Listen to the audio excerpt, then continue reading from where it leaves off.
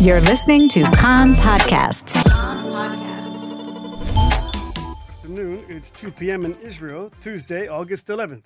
This is Aryeh O'Sullivan with the top news at this hour. In the south, fires continue to blaze after incendiary balloons launched by the Palestinians in the Gaza Strip set fields alight near Kibbutz Or Haner and Erez. Suspicious objects attached to balloons also landed in Ofakim and in the cemetery of Beersheba. Police bomb disposal experts arrived at the scene and prevented any danger. No injuries or damage was caused. Police have once again called upon the public to notify them when spotting any suspicious object. The Defense Ministry announced that it was shutting the Kerem Shalom crossing of goods into and out of the Hamas-controlled Gaza Strip. Kerem Shalom crossing will be closed to all traffic except humanitarian equipment and fuel from today, Kogat, the Defense Ministry unit that oversees the crossing, said in a statement.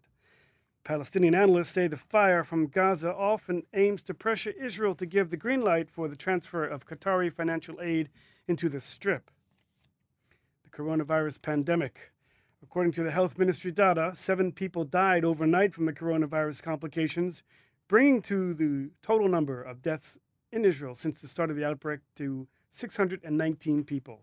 More than 1,600 new coronavirus cases were diagnosed yesterday. The number of those in serious condition has reached 381. Well, the world is feverishly looking for a vaccine against the coronavirus, and Russia has just announced it has one. Russian President Vladimir Putin said his own daughter has been inoculated with the new vaccine, and it is working. From October, he said, there will be a massive vaccination of the population of Russia. Psychiatric hospitals across the country are to go on strike for 3 hours tomorrow after a nurse was assaulted at the Lev HaSharon hospital. One of the patients there threw a heavy object on him and severely beat him. The Union of Nurses said that the health ministry could have prevented these sorts of violent acts had it stationed guards at all the clinics as it had promised it would do. In the West Bank, security forces have demolished a residential home made of bricks and a water well in the village of Farasin, west of Jenin.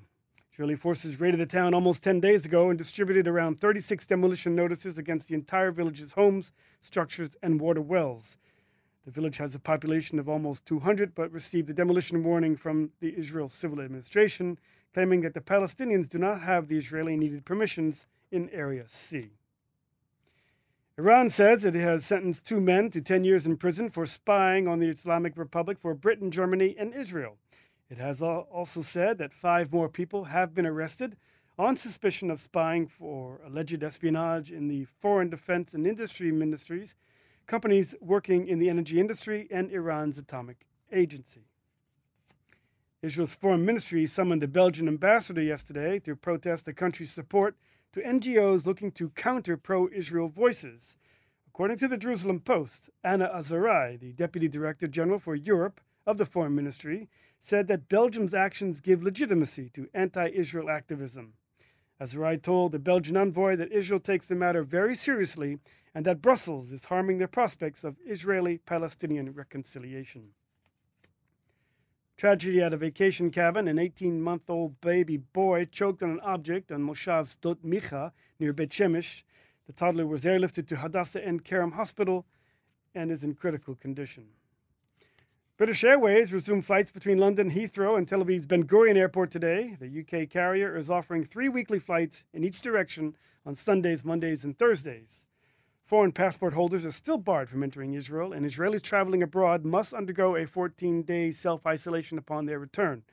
Demand on the London-Tel Aviv route is still very limited, with EasyJet and Wizz Air both offering flights between London, Luton, and Tel Aviv. Israel's Air Force 2nd F-35I Adir Squadron was officially declared combat-ready this week, 6 months after it was opened. The 116th Lions of the South Squadron is based at the Nevatim Air Base.